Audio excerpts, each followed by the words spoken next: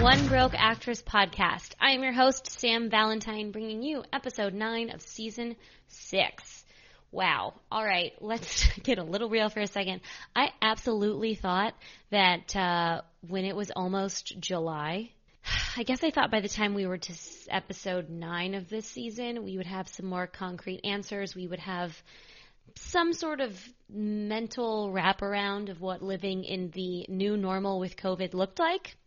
But it kind of feels like right now we are just going backwards, and that things are getting worse before they get better. So this is just a public service announcement to, one, wear a fucking mask, but two, really appreciate your health right now and check on those around you. I know in the beginning of this whole thing, it really felt like we were all banded together and we were all taking care of each other, and I think we kind of lost that in the frustration and the time and the loss that people have experienced. So if this can be a little reminder, check on someone you love, check on someone you don't love, continue participating in the movement of Black Lives Matter, continue making phone calls, continue saving your money because the end of July is fast approaching, and so is that little bump on unemployment. And don't worry, I am also very concerned. So I hope you guys are doing well. I hope you're following at One Broke Actress. I started sharing some of the journey I have started with my movie that's still doing really well at the box office. I hired my first PR agent. I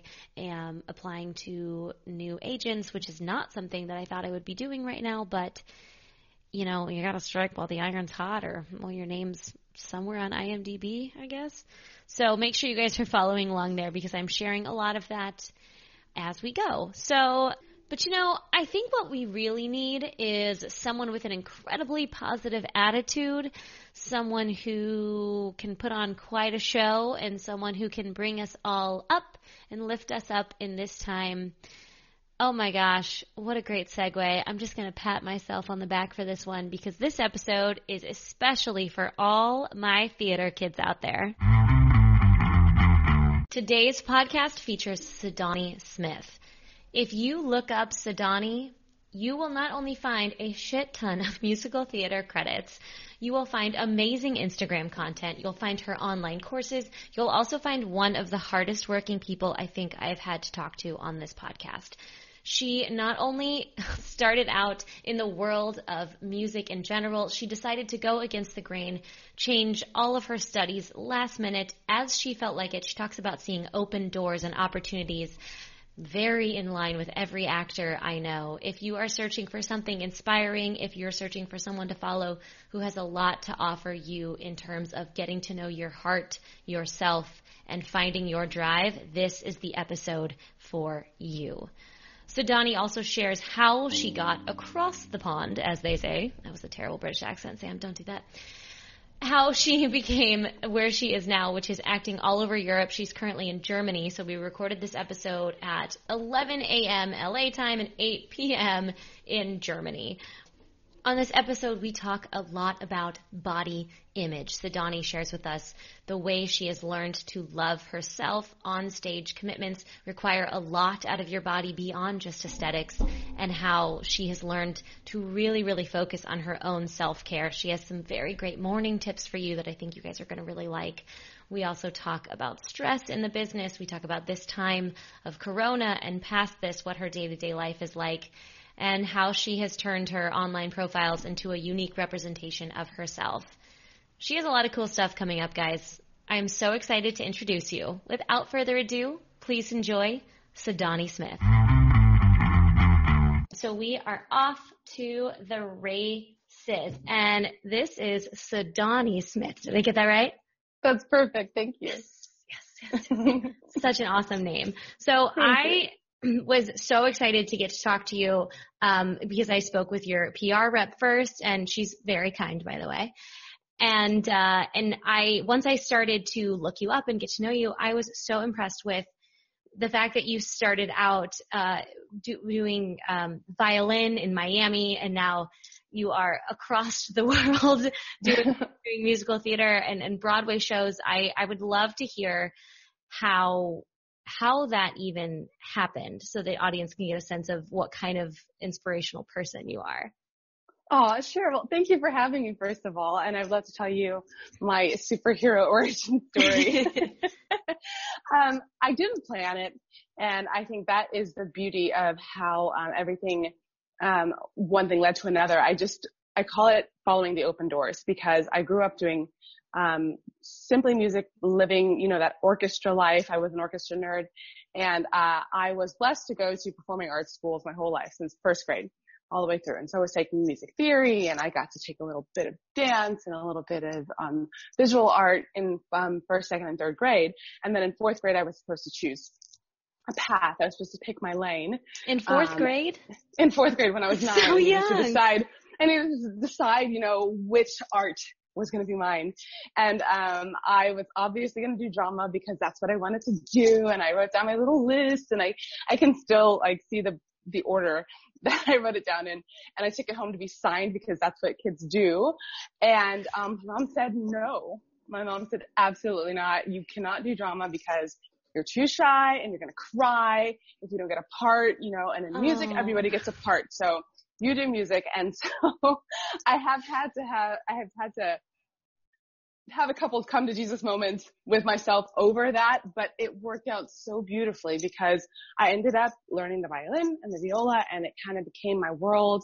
In middle school, I became a composer, and I found out I could write music, and I started writing lots of string quartets. And by the time I got to high school, I was writing symphonies with full orchestra and full choir. And that was my path. I wanted to film score and do that kind of thing. And, so I went off to college to study viola performance. And audience, if you don't know what a viola is, it looks a lot like a violin. It's slightly bigger, and it's the alto voice of the string family. So your violin would be your soprano, viola would be alto, cello would be tenor voice, and then your upright bass is the bass voice. So I was a violist, classical, and on my way to study on a full ride to a really great school. And so, the best way I can describe how this crazy big switch happened, it was like a light went on, and something in me just knew that I needed to try theater. And I was already a senior, and I was doing well in my program. And so I had to disappoint a lot of people. My professors were not into it.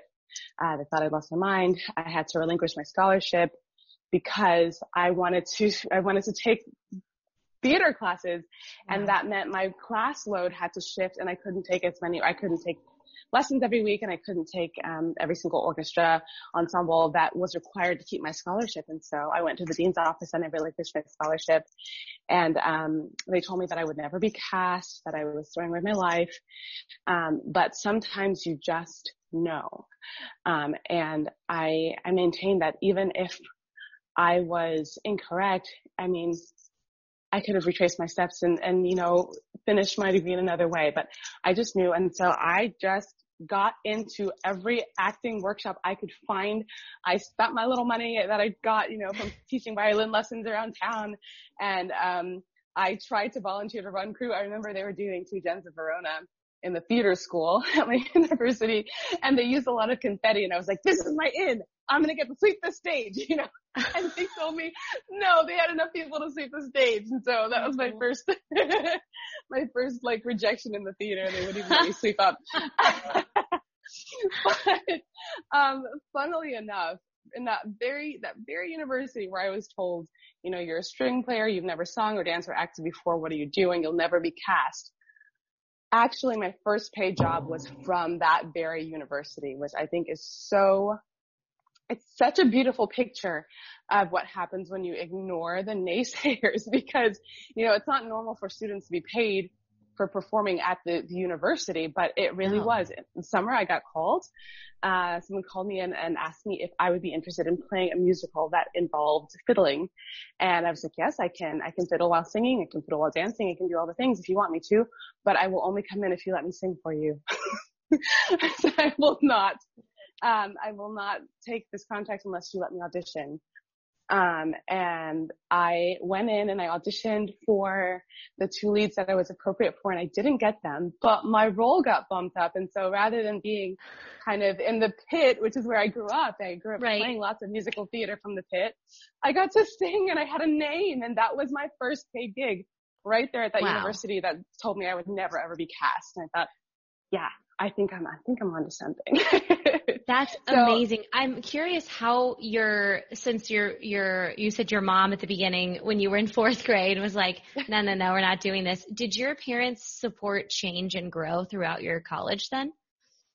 my parents are a little bit hands off about, uh, the big decisions I make with my life. And I think that is a blessing of mine. Sometimes it makes me feel like they don't care. Mm-hmm. Mom, if you're listening, I'm so sorry. I love you very much.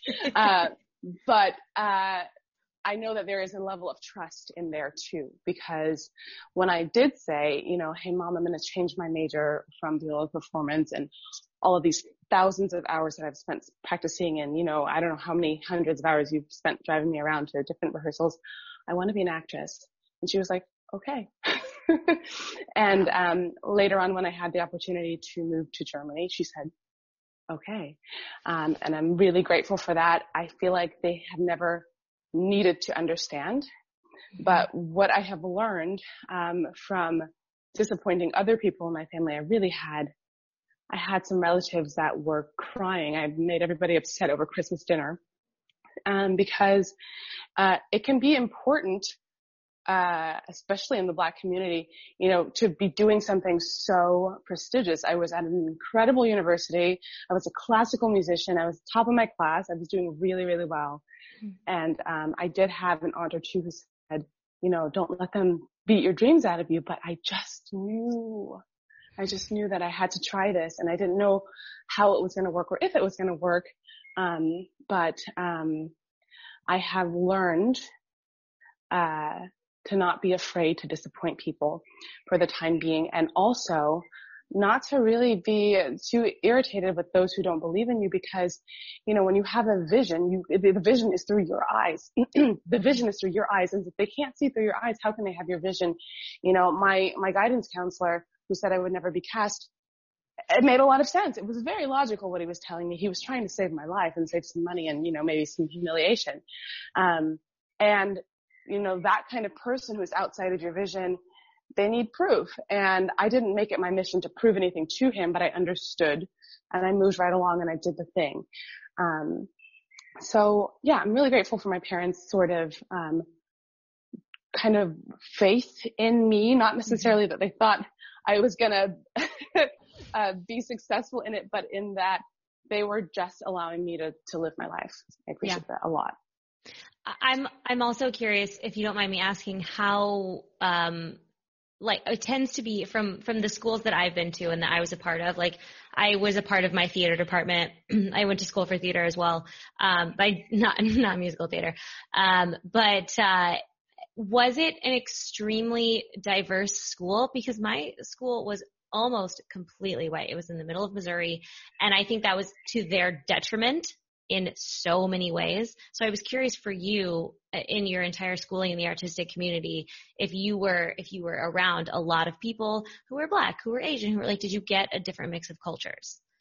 I really did. I grew up in Miami, and Miami is super diverse. Mm-hmm. It was in the 90s, and it is even more so now.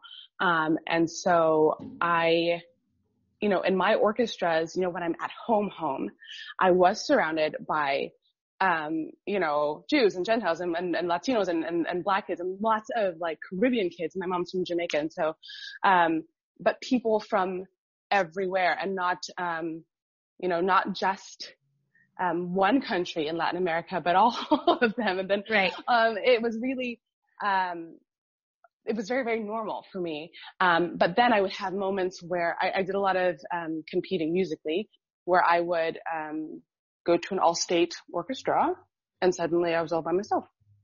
Mm-hmm. Or I would walk into an audition and realize that people were surprised that I play so well, or speak so well, and those kinds of things. Mm-hmm. And those are things that you definitely take in. You take in if you're 7. You take in if you're 17, and you just kind of get a feeling, this is how the world works. Gotcha. Good to know.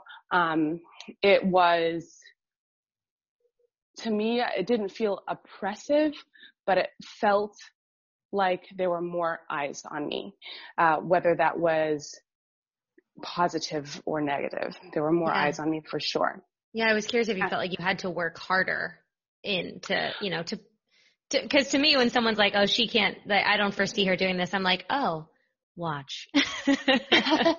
I get nervous with that. I really am. Like my mom said, I'm too shy for that. No, I'm not shy anymore, but I'm still an introvert. And so that kind of motivation kind of causes me to shrink, whereas I feel expanded personally when I'm just focused on my own goal. I like to say that I love to win, but I hate to compete. And it is a competitive market. And I want the thing, like I always want the thing. But I literally cannot look left or right because that is so, I would much rather give a present that she's so good and this would really change her life. and so then I start to shrink. So I've got to focus. I get that. I've got to focus on the thing. You mentioned being an introvert, which I think is really interesting because that's not something that's usually associated with anybody in our business. How is that for you, especially as an adult functioning in this business, because there's an expectation that you are, especially as a musical theater person, to be like really big all the time. It is exhausting. I say that I've made my entire living portraying extroverts and I need a nap. It is really tiring. But it is, I want to encourage all my introverts out there that it is an asset. I did grow up, hearing from relatives and colleagues that my personality wasn't enough, that it isn't big enough. And they didn't even think, and they had no idea I was going to perform one day. They just thought that I needed to just take up a little bit more space. And I'll give them this. I did need to learn to take up more space, but my personality is perfect. I was built this way, and I am a natural listener, which is to me half my job, to listen and authentically respond. I can't not. I feel like I can't not because I'm built that way. Like I want to go deep immediately.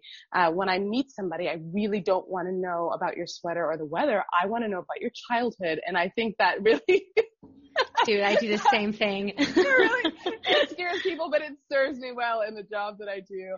I like to go deep. And a lot of these things that my beautiful, beautiful colleagues that are extroverts, excel at, it's not that I can't do it. It's that I've got to go recharge. I got to plug in if I'm going to do it again, So whereas I will give you, I feel the same energy on a stage, I won't give you the same energy at the stage door because it's just not me.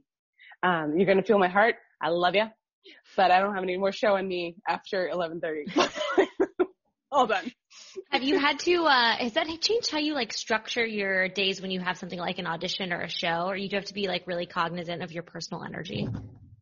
I do. I am very warm, but I have learned to honor my own boundaries, especially at an audition, because their auditions have a feeling of a reunion too, especially when you've been in the business this long. I have been working Germany, Austria, Switzerland for 11 years now.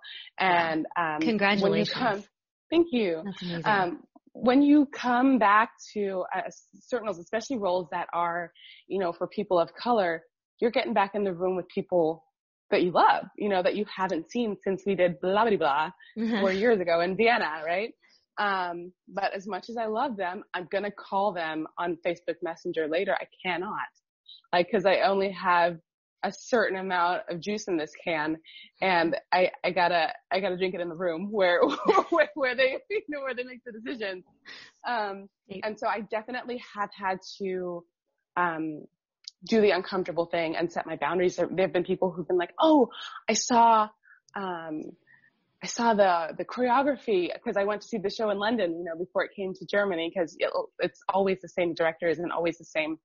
It's the same show. It's just being translated and transplanted. And that's something that I don't like to do. I don't like to read reviews. I don't like to see the choreography ahead of time. I just want to learn it in the room. And I've had to, really at auditions put my foot down and tell people, no, I really am serious. I need you to back up. I love you very much, but can you back up? Waiting rooms are a whole thing, man, with the amount of everyone has their own style and everyone's like bringing that style to the room. And it's like, it's a lot. It's a lot. And I have friends that need to chat, like they need to get out their nervous energy by talking. But there's a way for them to do that. You know, I don't have to sacrifice, what I need, for them to get what they need, because, you know, at the end of the day, it's a really cool community. You know, I'm happy for the winner. And I'm happy if it's me. But I just want to do my best because that's what's in my hands. You know, I really can't make them want me. I can decide to want me myself, you know, and present Right. the most centered, version of myself that believes in me, that believes in this actress. And so I just set myself up to deliver excellently, and then I go home. And then take a nap. And take a nap. Yeah. Can you kind of talk us through how you get to be a traveling European member of Broadway shows? How does this even happen? It's so wild. I can tell you how it happened for me. Mm-hmm. I was in grad school because, you know, I did finish my degree. I finished on time. Thank you, God. I just switched from being a performance major in viola to being a music major, just generally, so I could take all of the acting classes, right? So, I still hadn't studied theater properly, and I got it in my head that the only way to become proficient at a thing was to get a degree. So I think that's kind of indoctrinated in us. But it's not true. Spoiler alert, it's not true. And I have a lot of friends who are also thinking the same thing in grad school right now. There's nothing against getting a degree. I have one. I think they're, you know, part of the American dream. I think that they're valuable and they're stepping stones, but there are so many ways to become proficient at things. And if we get into the idea that the only way to be an expert is to, you know, get an MBA, we would never start any of the things. You wouldn't have a podcast because I don't know what certificate program there is in podcasting. You would kind of feel like you had to wait a year and apply and hopefully get into the school of your choice to do the things that are on your heart to do. And that's not the vision. So, I worked for a little bit, and I was working at a grad school that had, a great acting program. And so I was, you know, auditioning and being part of what they did and learning the most I could. What school was this, by the way? Oh, I was in Virginia. I was in Regent University. I didn't attend. I worked at the university, and so I could sometimes kind of audition for things. But the school that I did decide to go to was University of Central Florida, and I was in their MFA musical theater program. And I was there for 2 semesters. And then a crazy thing happened. It was the next golden open door. There was an audition. I didn't even know. I just went to my regular, you know, acting 2 class, and a lady was there doing a workshop, a belting workshop, vocal technique. And we all sang for her, and she offered me a spot at a 3-week workshop in the Alps.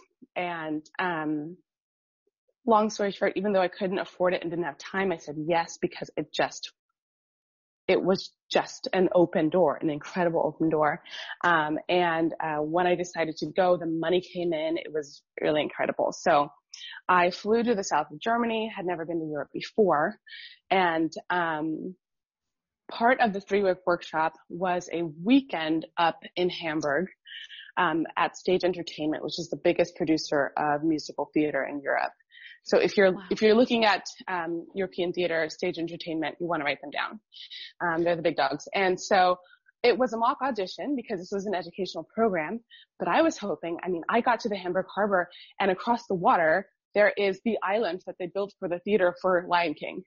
And, you know, not like like the Lion King. It's the same exact show, except they sing in German and Zulu, of course, because it's the Lion King. Yeah. But yeah, it's the same font. It just says Der König der Löwen instead of the Lion King.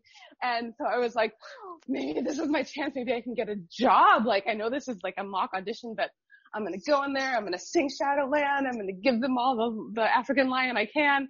And, they didn't offer me a job that day, but they offered me a space in their conservatory. So this production company had a school, and I was right in the middle of grad school, you know, It's like, but they had one spot for a woman, couldn't be older than 25. I had just turned 25 2 weeks before, and school was starting in 3 weeks. And I still had 2 weeks left to go of this, ALPS workshop, open door. Of course I took it. So I went home, I sold everything I owned, and I moved to Germany, and I started school in German. I love this. Yeah. A couple of weeks later. Wait, did you already speak German? I don't think I asked you. Okay. No, I didn't. Not a word. And that's even crazier. Yeah, I know. But they're crazy. Like it's not always linear or logical. It's usually not linear, and it's almost never logical. The things that here's the thing, friends. We're such brave people. Anybody who believes that they can make believe for a living is super brave. So don't listen to this story and think I could never do it. Yeah, you could. You already have an aversion. You already have, we create reality out of things that don't actually exist, and people pay us for that. Like, we are super brave. And we walk around and tell other people that that's our profession. And I'm not trying to belittle what we do. I think it's amazing what we do. I think that we're heroes, because I have read over and over that people are more afraid of public speaking than they are of dying. So, we literally, we're pretty darn brave. Anyway, so I started school in Hamburg without knowing a word of German, 3 weeks later. And, in the first 2 semesters of school, I learned the language. It was really important for me to learn without an accent and be fluent. And so I took all my classes except for my voice lessons. My voice teacher was American, and she did spare me, that 1 hour of translating everything in my head all the time. I took school in German, and I wiped out that American accent, and then I got my first contract. Right now they have a stage portal. It's the Stage app. I'll send you the link, Sam, and then you can put it in the show notes. And that's where they post their auditions, and you can apply online. System's a little bit different. There are very few open calls. You apply specifically for a role. So if they're writing out Wicked, you would say, I'm very interested in auditioning for the role of Elphaba. I'd be very happy to get an appointment. And then wait to hear back, and then you go, which is it's helpful because unlike Broadway, we're not dealing with a street, we're dealing with a continent. And so the first round could be in Zurich, the next round could be in Hamburg, maybe Vienna. Like, it's a lot of flying back and forth. And so it's great to know if they're interested in you, by sending your things, because if you get there and they're like, we're only seeing Elphabas that are under 5'4", then I've wasted my time. And airfare. Yes. And my euros. Yeah.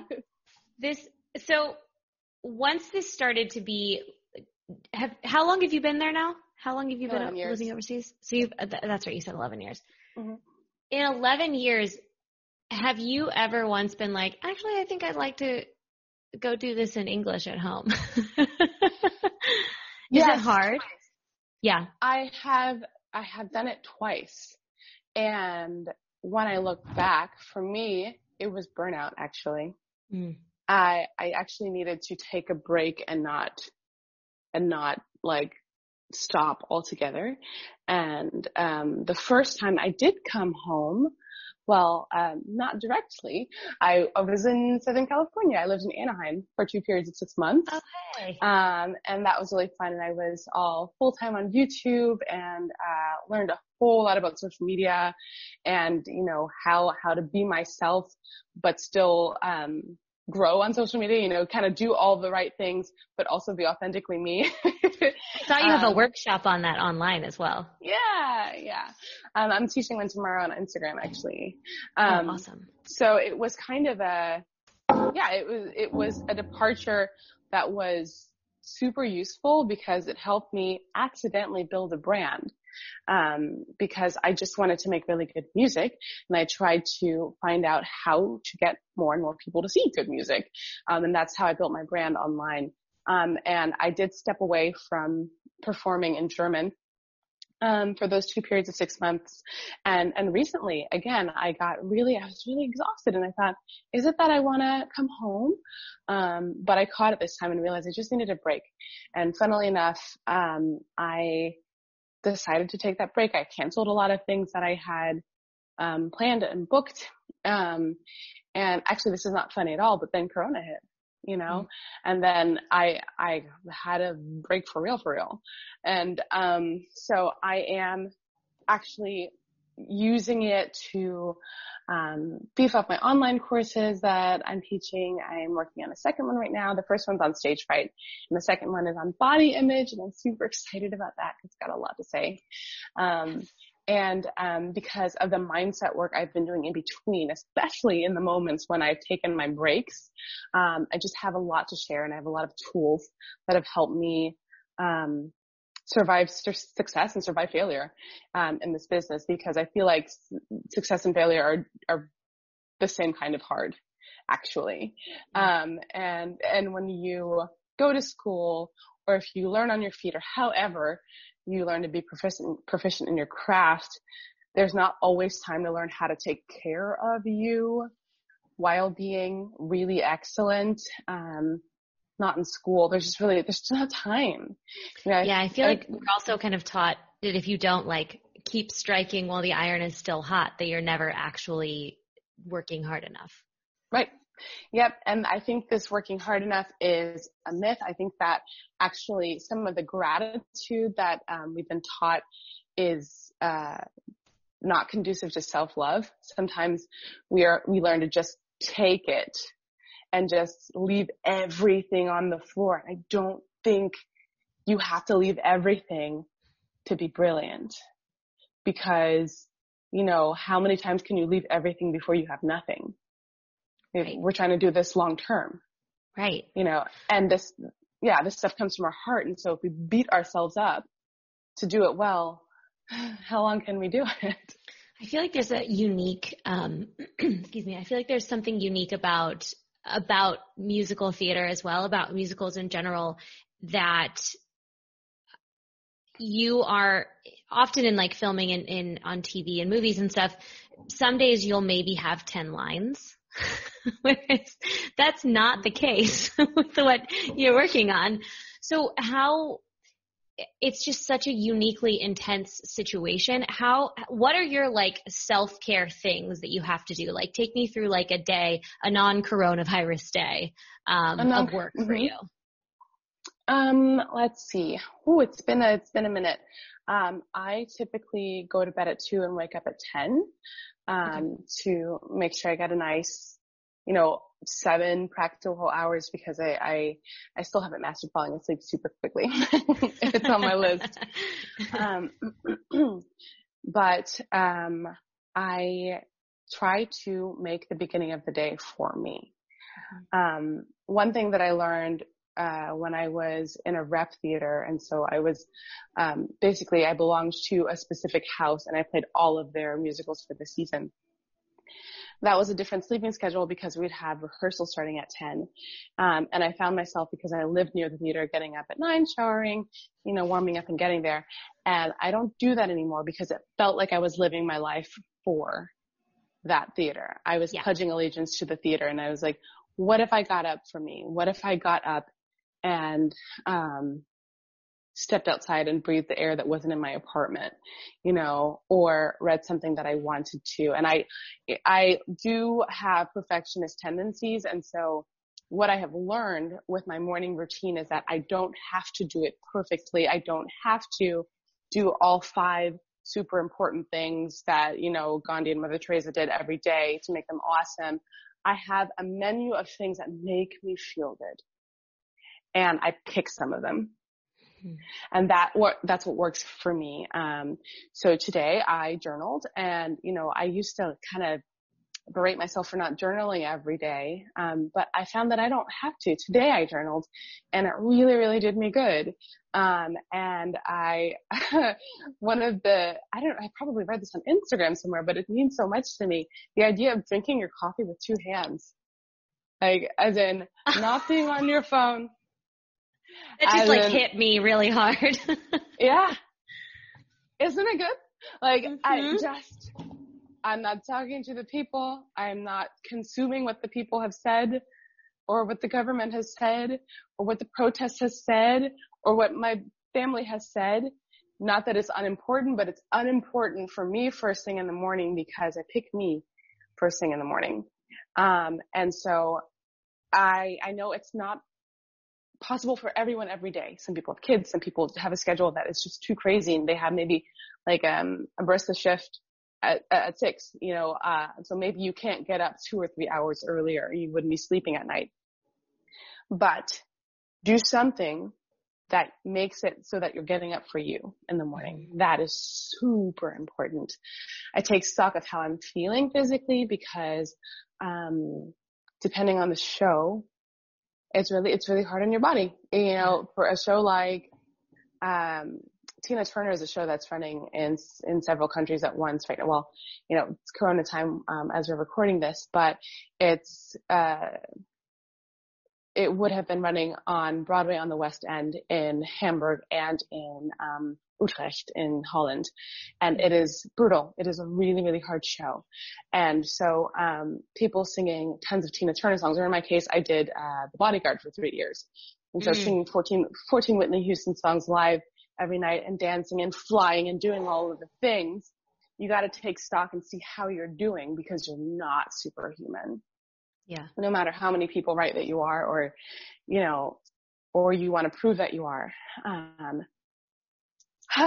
And so I take stock. How is my voice doing? Where do I need to invest more? If I need, to invest in, there's physical therapy at the theaters, thankfully, but if I need more, I've got to figure out how to negotiate it or pay for it myself.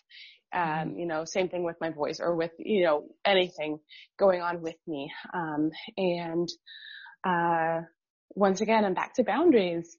You gotta, and this was hard for me. You gotta know how to say no and let go of how people react to it. Yeah. Did that close off a lot of, social friendship time and stuff for you, setting your boundaries and keeping your health at maximum level? Yes and no. Okay. To me, it just sorted out the friendships that I really, really wanted to have. And that is so okay with me. And I sometimes cringe at the, I'd rather have 4 quarters than 100 pennies quote, because I don't want to call anybody a penny, but sometimes there are friendships that are just mutually beneficial. There are friendships that, when you leave, you feel the same or better than when you went into the conversation. And there are other ones that, you are actually just saying no to yourself by saying yes to them. Because I have this need to be sweet and lovely and likable, I had to remind myself, I am those things. I am those things, even if I say I will not be coming with, or I will not be able to. I am that. I don't have to prove that to anybody anymore, Yeah. And I have to choose me. I have to choose me.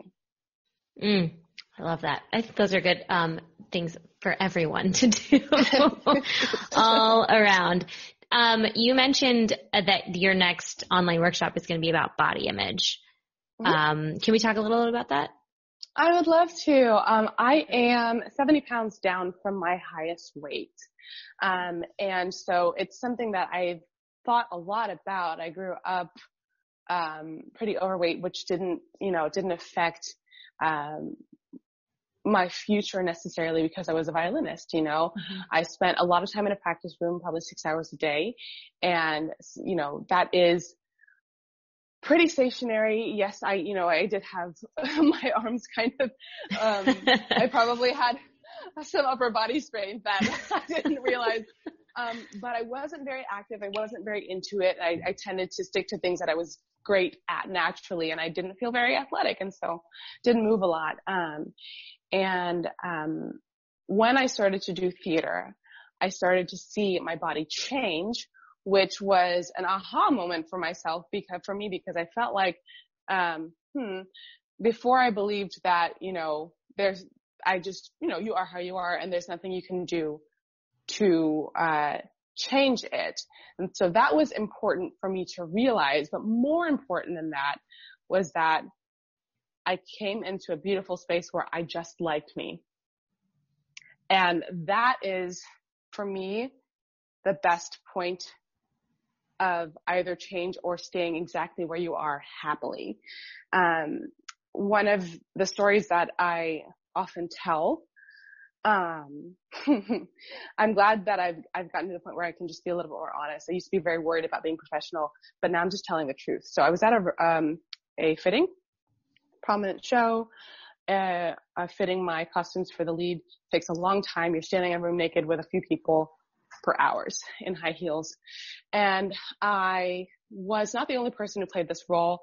My colleagues that also played it were much more magazine fit than I was. I was probably 40 pounds heavier than the heaviest girl there. And, but I had the job, they gave it to me, I don't pick me, they pick me. So I was there trying on the things, and it's vulnerable, you're naked. And, we got to a point where, I had noticed kind of snide comments about costumes that they would have to change. I couldn't wear the opening crop top. They didn't want me to wear that, and they had to make a corset and all of those things.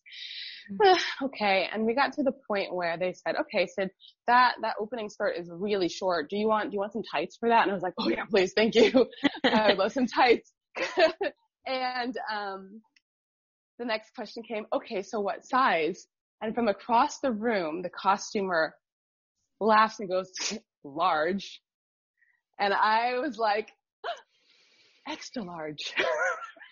And it was the best moment of my career, because I felt like I had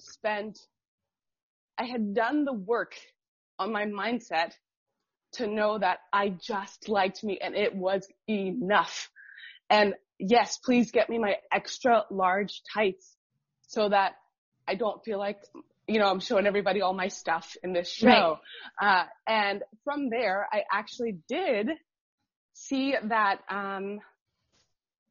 my desires kind of changed, and, I didn't feel like I needed to change for anybody, but I wanted to try and see if I could be consistent, because I'd never been really consistent in the gym. And I was like, look at all this. I bet you I could get strong. I bet you I could, I've seen that my body changes when I do other things. So I bet you I could get super duper strong. And I see how that makes my job easier. I see how that makes it easier for me to sing while running up these stairs and all the things they're asking me to do. And it was fun for me. And I didn't yo-yo because I wasn't running away from some version of myself that I hated or found ugly. I love that girl. That girl who was extra large, she's my hero. And so I don't feel like, if I visit her again, I am worth less than now, for example. Yeah. And we're going to change. We're grown-ups, and we're age happens and life happens. Corona happens. Our bodies change. And that's okay. But that for me was the biggest turning point when I realized, oh my gosh, I like myself just like this. And so that helps me know that I can like myself in any version. I'm obsessed with this story. I've had very similar circumstance. I'm like a solid medium in a world of extra smalls, and it's exhausting. It takes a lot of toll when even no one else is talking about it, because that people are thinking about it, and then you're thinking about it and you're not sure if they also are, if it's just your thoughts. What was it? Was it just long-term work that made you do the self-work to like yourself regardless of your size? Regardless of your, your bookings, I think the actors' lives a lot of times get caught up in I'm sure I'll love myself when I book a show, when it all gets. The thing is, I'm going to tell you ahead of time, you won't. If you're dissatisfied, it's getting a thing, winning a thing, and it's not going to make you feel better. And funnily enough, one of my colleagues, the one who really belongs on the cover of some fitness champion magazine, she came to see me in my first show because she's a doll, and she was like, she made a little comment and said, that's what the costume is supposed to look like. And I was like, wait, what? What did you say? She told me that they had been giving her hell for being so short, for her legs being so short. And I was like, what in the 12 pack? Are you serious? It's really, you can't, you just can't win. You gotta like you. You gotta like you because, you know, it could be that I could have seen her and thought, okay, this is enough. I need to work until I look like this girl. Whereas she's like, well, what can I do to get taller? Like, seriously, you know, it really, you got to like you. So I would say, that the inner work it can be tedious, but it's the only thing that's gonna change how you see yourself. So those mornings for yourself, they totally add up. And so that's what I'm going to be breaking down in the course, you know, the things that I did and the things that, people that I really respect have done to help them build that mindset so that you just like you and really see your worth in this beautiful temple that carries you around and carries your art and your heart everywhere. I also am excited to delve into body image when it comes into hair texture and skin tone and other things, you know, and otherness that sometimes is thrust upon you, you know. It's a really important and exciting topic to be honest about. And I think that as professional artists, we're allowed to be more honest than we will realize. That's amazing. Are you, when are you starting that? I want to make sure everyone knows. I'm hoping to have it up in the next 3 weeks. Okay, perfect. Because this will probably go out right about then. Yay! I think that's awesome. I think it's, especially there is just this, right now, because there aren't places to go audition, or at least not, you know, nothing of multiple occurrences. It feels like things can feel stagnant, which I think actors tend to. You wrote a great article I read about, you know, during Corona time, trying to feel productive all the time and how it's a little not the greatest idea. And I think we're all trying to like, oh, you know, as soon as it's like we think there's a switch that we're going to flip on, it's like, okay, no longer Corona time and everyone gets to go back to work and hope you better be in the best shape of your life and in the best place in your life and this and that. And I think working on your mindset right now is it's just a way to create good habits once we get back into the swing of whatever things look like when we're done. I think you're absolutely right. I think, you know, I want to be careful with how I word this because, it's a pandemic. People are sick. It is a big, big deal. And those of us who are blessed enough to be healthy, don't have to take on any guilt for being healthy, don't have to take on any guilt for like being at a low from, you know, kind of having the feet knocked out from under us. But we can work on our mindset. We can do those things. And I just want to, listener, relieve you of any guilt you have for not having done enough. This is, you know, I grew up in a time where I thought, awesome, there's no major wars in my country, you know, no Great Depression, none of these things that I read about in history. Our stuff is for real. You know, if you look outside your window and like, this is our wartime. Like this is what's going to be in the history books about living in this time. This is serious, yo. So you don't need to feel like, you know, I got nothing done. And, you know, and I see all of my colleagues who are writing books and, you know, teaching their children 4 languages. Like it's okay. What you've gotten done so far is okay. And so, if you want to decide today that you're going to take a little step and journal tomorrow, do that. Hold yourself to it and do that. If it doesn't work, do it in the afternoon. You know, don't put it off to the next day. That's what do it in the afternoon. I love what you said about the menu of things, because I get the same way. Like I get to be perfectionist, and I think, okay, well, I'm going to wake up and journal with my hot lemon water, and then I'm going to have coffee and meditate, and then I'm going to work out. And if I don't do all those things in like a specific order, I'm like, well, it didn't work. And you're disappointed in yourself. Yeah. If you could switch that to following your bliss, that'll help actually help you to continue the day following your bliss and give you like wide open eyes to see the open doors. Because the crazy, crazy things that I've done have been following my bliss. And I know that it was risky, but I feel like following the things that light your soul on fire, it's a really cool trail to follow.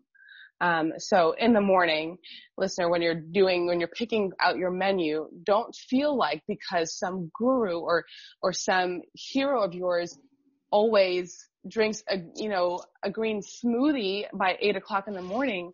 If you want ginger tea, drink ginger tea. Like do the thing that's aligned. Do the thing that, that resonates with you. That's your path. I'm really careful when people ask me about like how did I get to a career in Europe, because that path actually doesn't exist anymore. The conservatory I went to closed, not there anymore. But what it should do is spark inside of you the idea that your path can be unconventional and you can really just listen to you and follow your open doors and get where you're going. Okay, that's so good. I don't even want to ask any more questions. That was such a beautiful ending. Oh my God. Where can you direct people to read your articles, to check out your upcoming workshops? Where do you want to tell everyone to check out? Guys, I live on Instagram. That's where I am. That's where you have a beautiful Instagram, by the way. So I'm absolutely going to check out your Instagram course. Oh, thank you so much. Yeah, I'll be live. And by the time this airs, I'm sure I'll have another one coming up, or it'll be archived. But I love Instagram. I'm a very visual human, and so that's my favorite social media platform. But I also have a website. It's Sidonie.live, and I'm sure it'll be in the show notes. But my name is spelled Sidonie, and I'm the one with the biggest hair. If you're scrolling through and you see lots of people with my name, I'll have the biggest hair. The best hair. It's so gorgeous. Thank you. Thank you so much for taking your evening in Germany to talk with me in LA in the morning. This has been so cool. Thank you so much. My pleasure. Thank you. And that brings us to the end of today's podcast. Sidonie, thank you so much for sitting down with me. Guys, you have to follow her. She has so much good content on her Instagram too. You just got to check it out. Thank you so much for listening. Listen, if you made it this far, I bet you found at least one thing interesting in this podcast. If so, I sure hope that you go to Apple Podcasts or Spotify and you click rate and review and write like a couple sentences about how much you enjoyed this podcast, and then maybe take a photo and toss it up on your Instagram and tag me at Sam Valentine at One Broke Actress. Thank you so much.